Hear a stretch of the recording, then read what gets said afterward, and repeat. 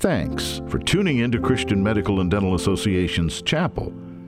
May the message be a blessing to you.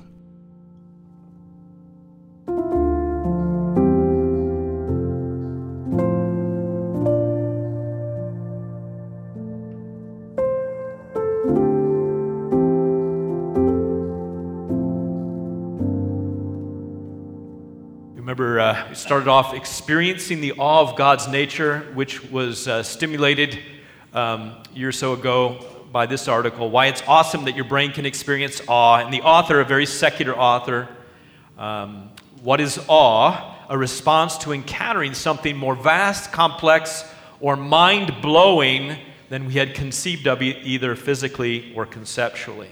And the first time I shared about the awe of God's presence, experiencing His presence in our lives.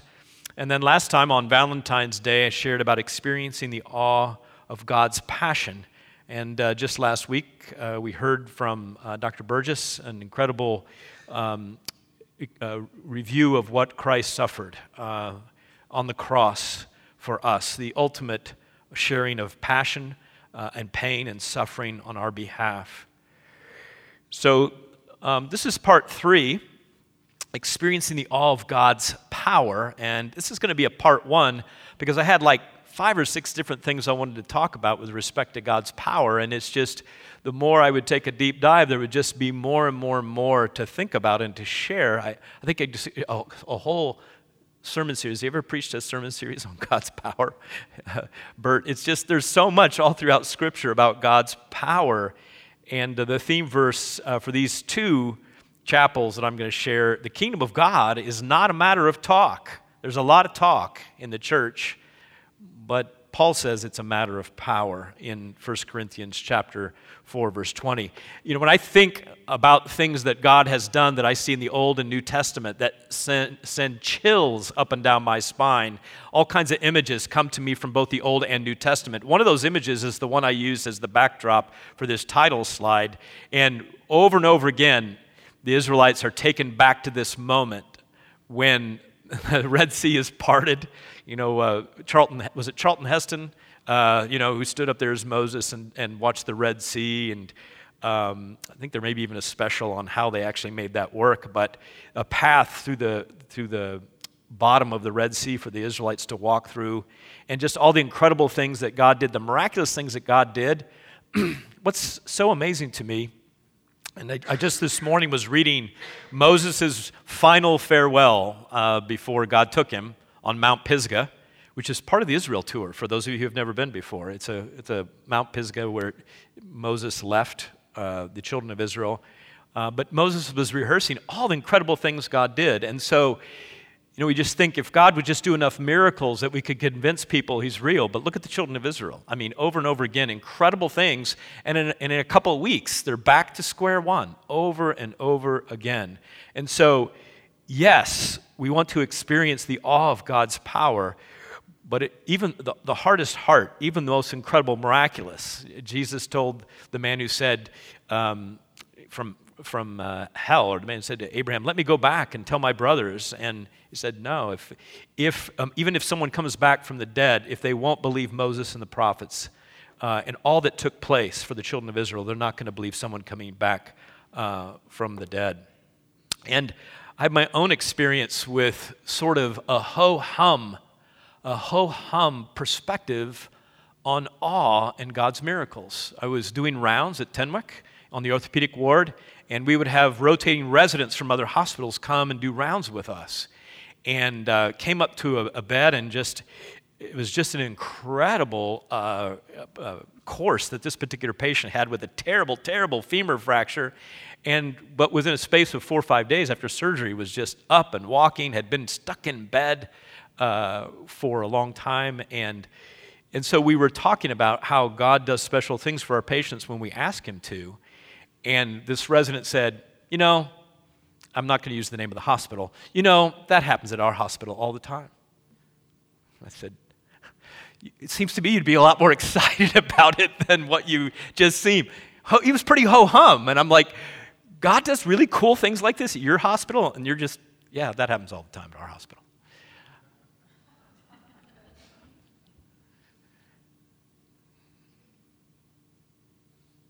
I want to talk about a few aspects of God's power.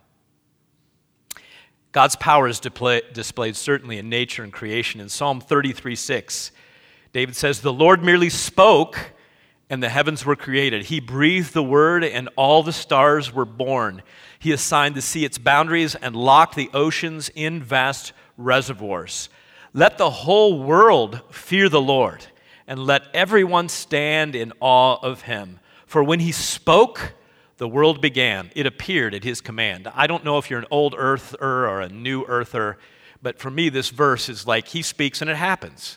So for me, I don't have a problem with a new earth. Am I right on that, Gene? If I believe that God created the earth in 7 days, literal days, I'm a young earther, right? A young earther. So from this verse, I think it's possible that God could have done that in 7 days. And then in Psalm 66, verse 6. 666, that's an interesting passage. "You formed the mountains by your power and armed yourself with mighty strength. You quieted the raging oceans with their pounding waves and silenced the shouting of the nations. Those who live at the ends of the earth stand in awe of your wonders. From where the sun rises to where it sets, you inspire shouts of joy. You take care of the earth and water it, making it rich and fertile. You drench the plowed ground with rain, melting the clods and leveling the ridges." A couple of things from this Psalm 66 passage stand out to me. One of which is it says that those who live at the ends of the earth stand in awe of your wonders. Have any of you ever been to the ends of the earth? Anybody? I bet some of you feel like you've been pretty close. Where was that? Murmansk, okay. I was in a church service in Masai, near the Kenya-Tanzania border, and the chairman of the board of World Gospel Mission, who was speaking that day, said, "I don't think this is the end of the world, but I think I could throw a stone and reach the end from where we are right now." But I can tell you that those who live at the ends of the earth, at least at that location near the end of the earth, they do stand in awe of God's wonder, and they were singing hymns and praises to God on that particular day. And then that last sentence that I've underlined, "Though you drench the plowed ground with rain, melting the clods and leveling the ridges." And since it's springtime, and we got lots of rain coming, probably in the next month or so, I thought I would read something that somehow, even though John Piper shared this devotional in 1998, I never heard it until 2017. Some of you probably have heard it, since it was John Piper shared it in a devotional about 25 years ago. How many of you have heard from John Piper, "The Great Work of God, Reign"? Has anyone heard that before? Yes, no one's heard it before. I wasn't the only person. Listen to this.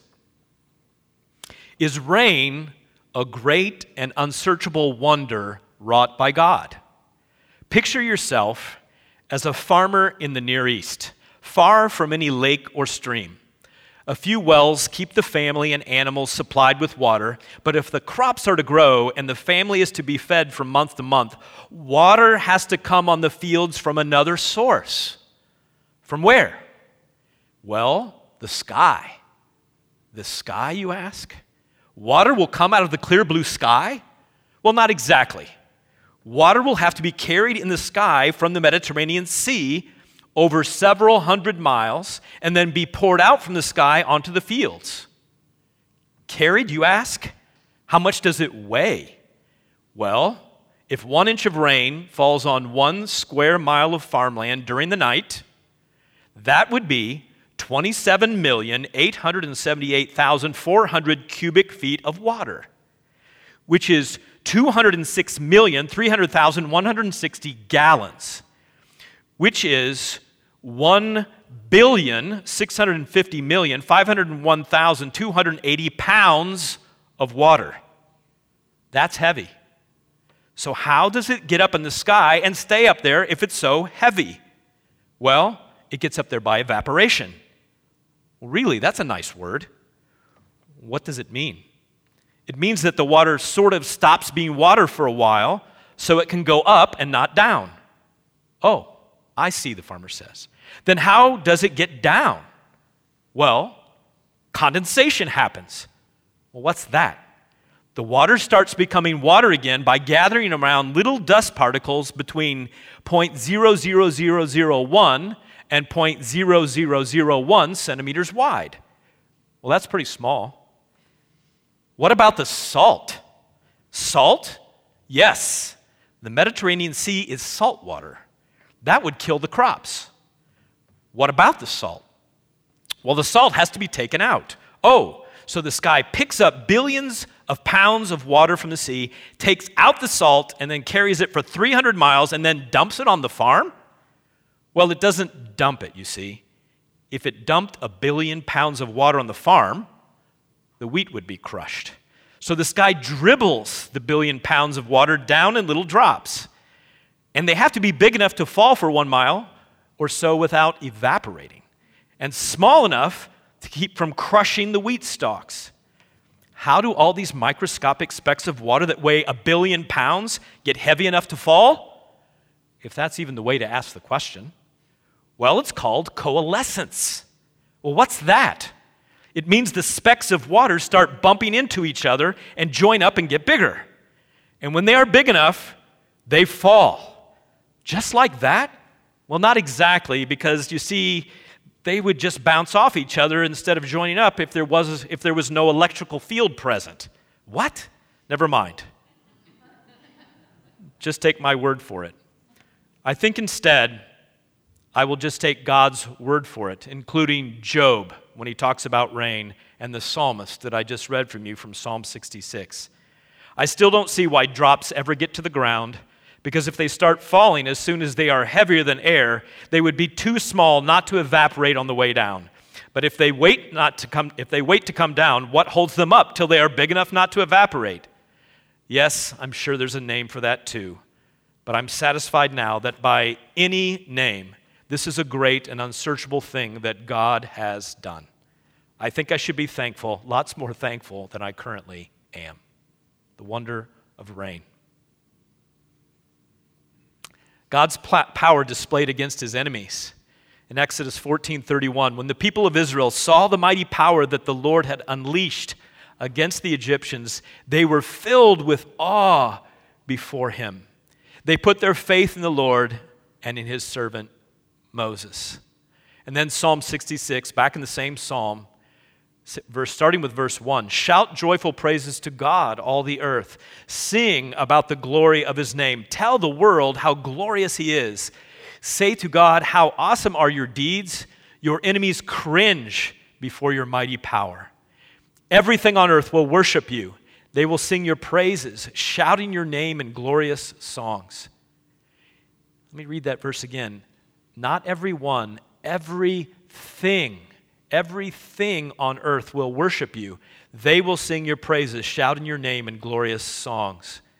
There's a verse in Revelation chapter 5 that John says in heaven, then I heard every creature in heaven and on earth and under the earth and on the sea and everything that is in the sea singing, to him who sits on the throne and to the Lamb be praise and honor and glory and power forever. Amen. So John says that even the earthworms under the earth will somehow join in this chorus. Also in Revelation, this God's power displayed against his enemies. God's power will ultimately be displayed in ways that in Revelation 6, it says, then the kings of the earth and the princes and the generals and the rich and the mighty and every slave and every free man hid in caves and in rocks among the mountains. And they cried out to the rocks and the mountains, fall on us and hide us from the face of him who sits on the throne and from the Lamb, because the great day of their wrath has come, and who can stand? God's power displayed against his enemies. This Psalm 66:5, actually I want to take this back. Come and see what our God has done, what awesome miracles he performs for people. When I first came across this verse several years ago, I was trying to figure out how to remember which chapter it came from, and immediately what came to mind was the very famous, you've seen the animated Cars, the movie Cars and Mater. You remember the road that the movie's based upon? It's Route 66. Route 66 in verse 5. Come and see. Come and see what our God has done. What awesome miracles he performs for people. God's power is displayed through salvation. The Bible tells us, Isaiah 63:1, who is this who comes, not whom, who comes from Edom, from the city of Bozrah, with his clothing stained red? Who is this in royal robes, marching in his great strength? It is I, the Lord, announcing your salvation. It is I, the Lord, who has the power to save. I love Isaiah, this image of God and his strength coming in clothing stained in red.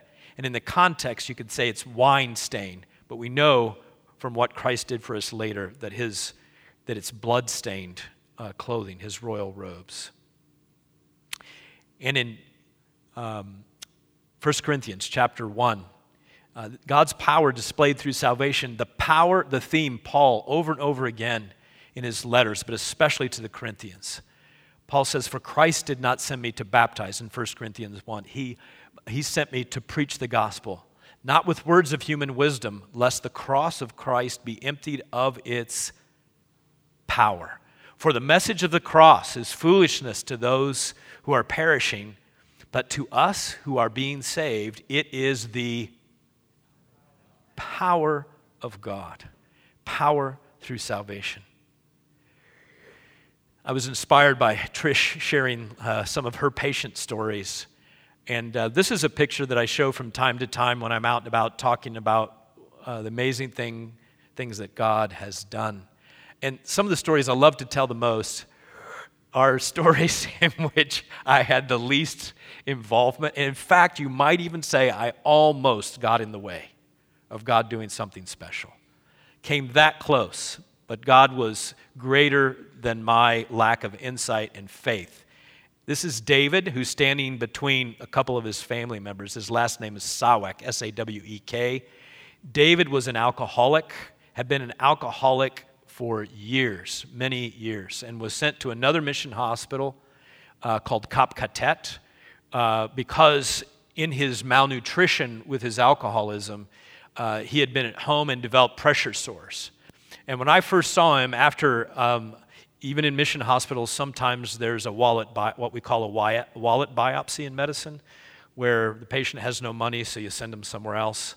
Well, this patient had run out of money at this other mission hospital, so they sent him to Tenwick under the pretense that we had better surgical services.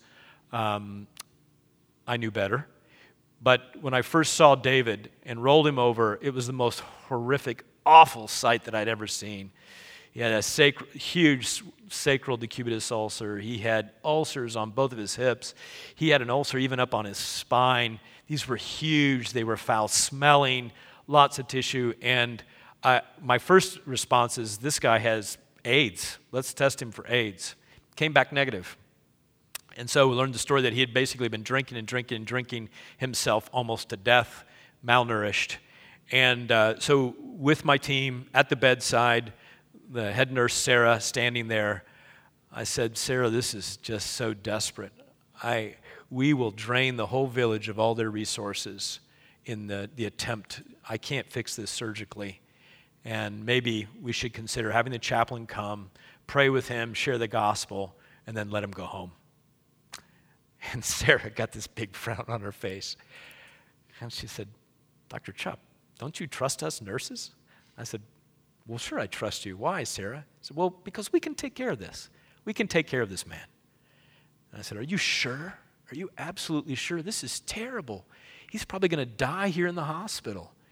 I can't fix this surgically. She said, Dr. Chupp, can you just give us a couple weeks? Just give us a couple of weeks. We'll take really good care of him. Now, this was like 3 years into my time at Timmock, and I knew the nurses were overstretched. They didn't have the extra time on their hands and the margin to be constantly turning a guy like David and to do dressing changes. And by the way, who's ever seen these kind of wounds just kind of close up on their own?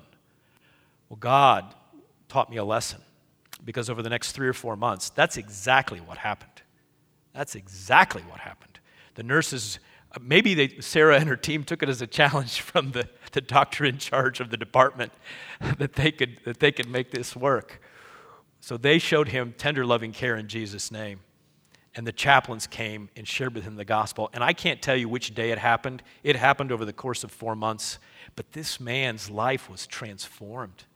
Went from this gloomy, despairing, malnourished face to this puffy face, a man with a smile on his face who said that Jesus had become his Savior during those 4 months.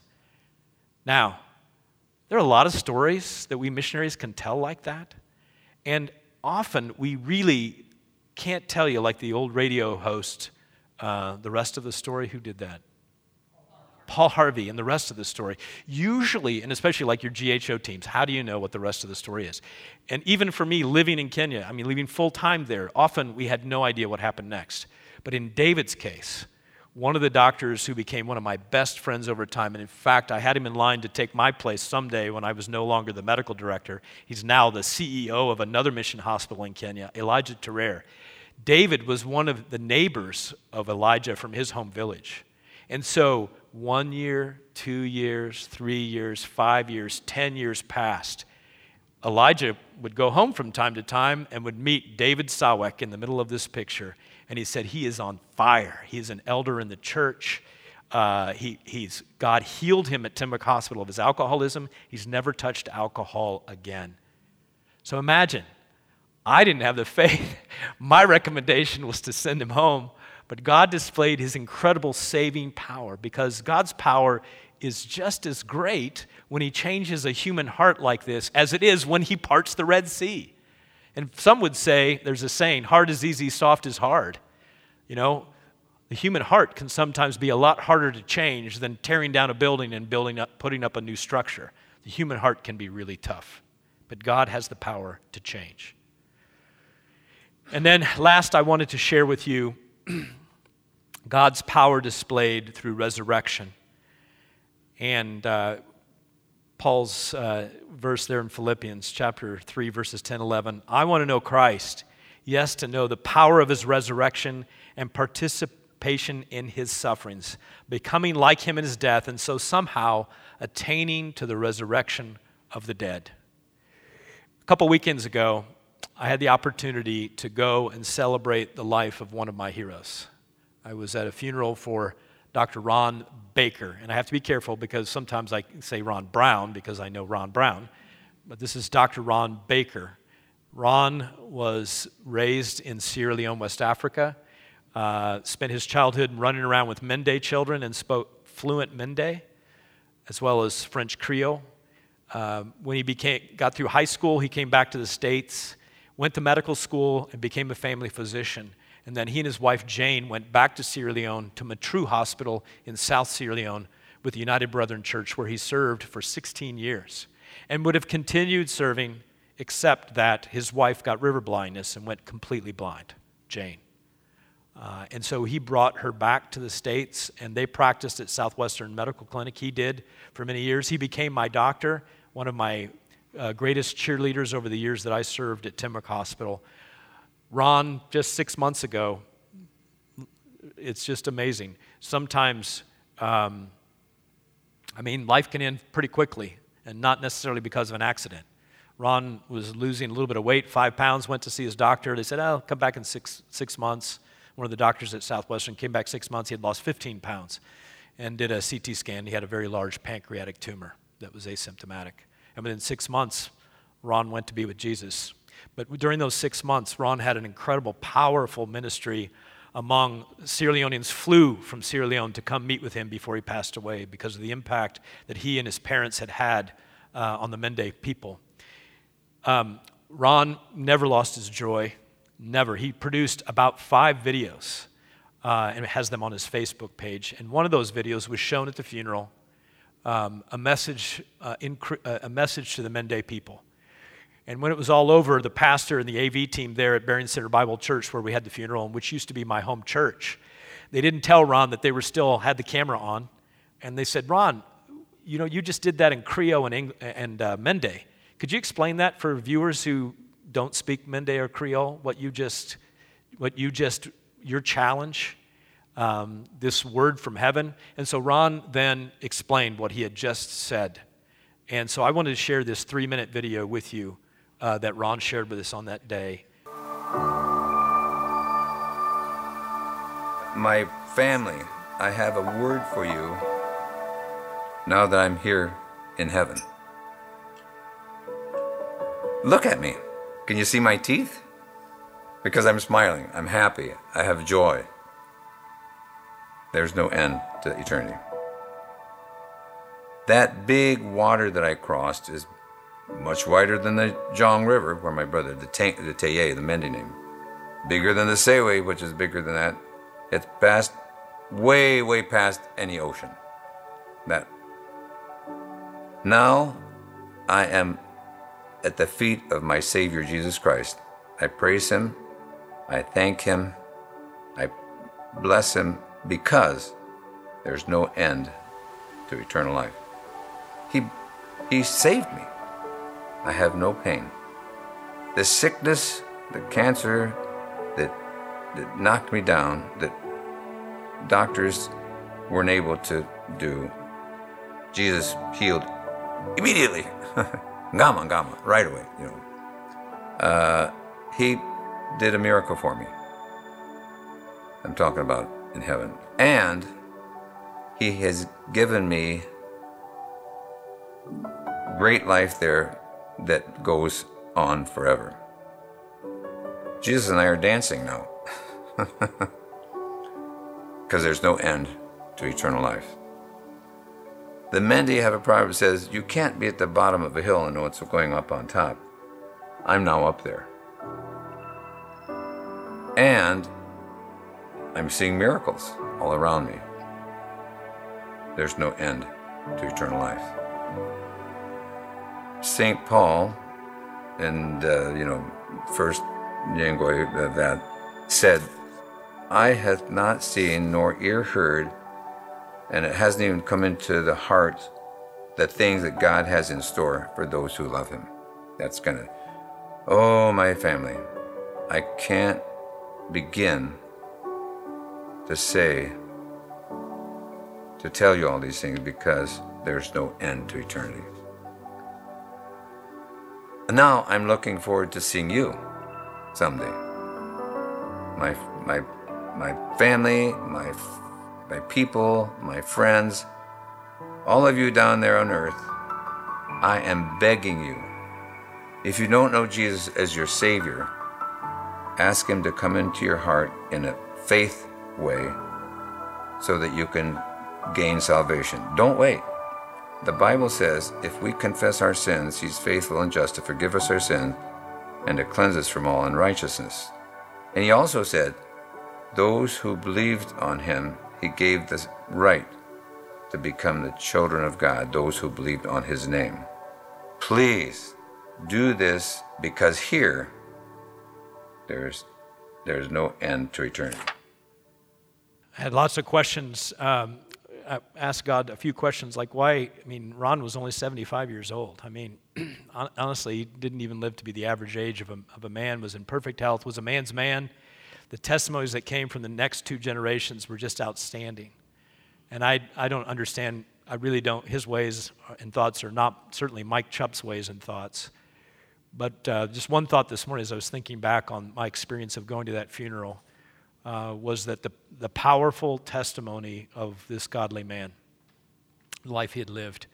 And if for no other reason, of course there are thousands and thousands of other reasons why God would take Ron earlier than perfect health, was a stud, worked out every day, why God would take him, and his wife now blind is going to be dependent upon other family members. But if nothing else, then I recalibrated my life by going to that funeral. Realized that someday when God takes me, that is how I want to finish. that is how I want to finish. And I want to be able, with complete confidence, to show a world and say, do you see the smile on my face? I'm in heaven now. And to have that confidence and that kind of powerful testimony. I wanted to conclude this part 1 from Ephesians 3. Part 2, I'll finish up with an admonition that I heard from Alan Waldecker on Sunday, the last 2 verses of chapter 3. But today I want to finish. I pray that out of his glorious riches he may strengthen you with power through his Spirit in your inner being, so that Christ may dwell in your hearts through faith. And I pray that you, being rooted and established in love, may have power, together with all the Lord's holy people, to grasp how wide and long and high and deep is the love of Christ, and to know this love that surpasses knowledge, that you may be filled with the measure of all the fullness of God. Let me pray, and we'll do any announcements and let you go. Heavenly Father, your power is amazing. It shows itself up in just so many different ways. And let us, Lord, please forgive us when we have not acknowledged the ways that you have demonstrated your power and provided for us. And let us be so aware here at CMDA. These days, when it seems that the church has more and more active and aggressive enemies, the enemy is wanting to beat us down, that we know that you have power over our enemies, and we just need to trust in you and your providence. Go with us throughout the rest of this day, Father, and we trust you to help us through each and every task. And again, I just ask that you give wisdom and help protect our program to provide Category 1 credit in the conversations this afternoon. In Jesus' name, amen.